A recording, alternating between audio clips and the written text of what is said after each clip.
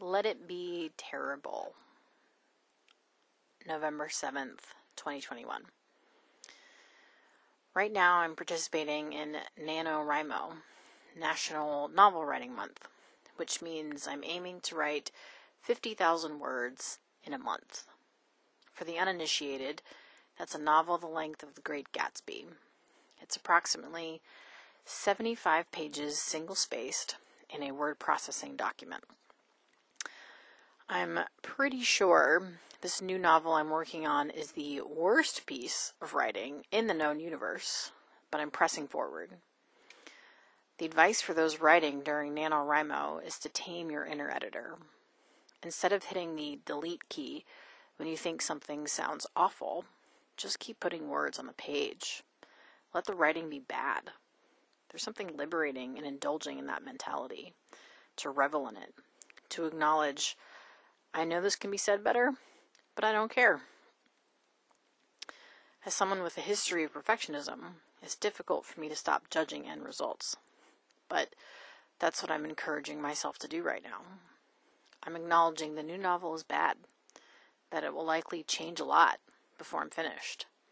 But I'm letting that be okay. I'm not nitpicking myself in the moment, and instead giving myself freedom to relax, to explore, to try new things on the page. It's fun! I notice this principle, let it be terrible, applies not only to creative projects, but also to the physical body, sometimes. Headline, I'm fine, but on Saturday night I was in a car accident. While driving through an intersection, a car ran a red light and hit the driver's side of my friend's car. We swerved to the right, and the impact jostled me, so I banged up my elbow and knees against the console, very, very minorly. It's my right shoulder blade that hurts this morning from the whiplash. I took out a tennis ball and massaged the shoulder blade, but it still hurts. I don't think anything is dislocated. It just hurts. Because I was in a car accident. And instead of rushing to fix it, change it, solve it, I said to the pain, I'm here. I'm listening, body. I'm letting the pain be here. I'm letting things be terrible, because sometimes that's all we can do. The body heals on its own time frame, and that doesn't necessarily mean something is wrong. It reminds me of this New York Times article I read a few years ago, where an American woman had a hysterectomy in Germany. When she asked about painkillers post-surgery, her medical team said she'd be given ibuprofen, and that's it. When she talked to one of her doctors about it, he said, pain is a part of life. We cannot eliminate it, nor do we want to. The pain will guide you. You will know when to rest more. You will know when you are healing. If I give you Vicodin, you will no longer feel the pain, yes, but you will no longer know what your body is telling you. You might overexert yourself because you are no longer feeling the pain signals. All you need is rest.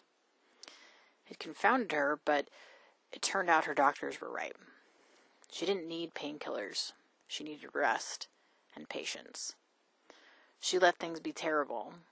She let her body feel terrible. And that was her wisest course of action. For this month, I, too, am letting things be terrible in more ways than I anticipated. And that perhaps is a greater accomplishment than writing the worst novel the world has ever seen in the course of 30 days.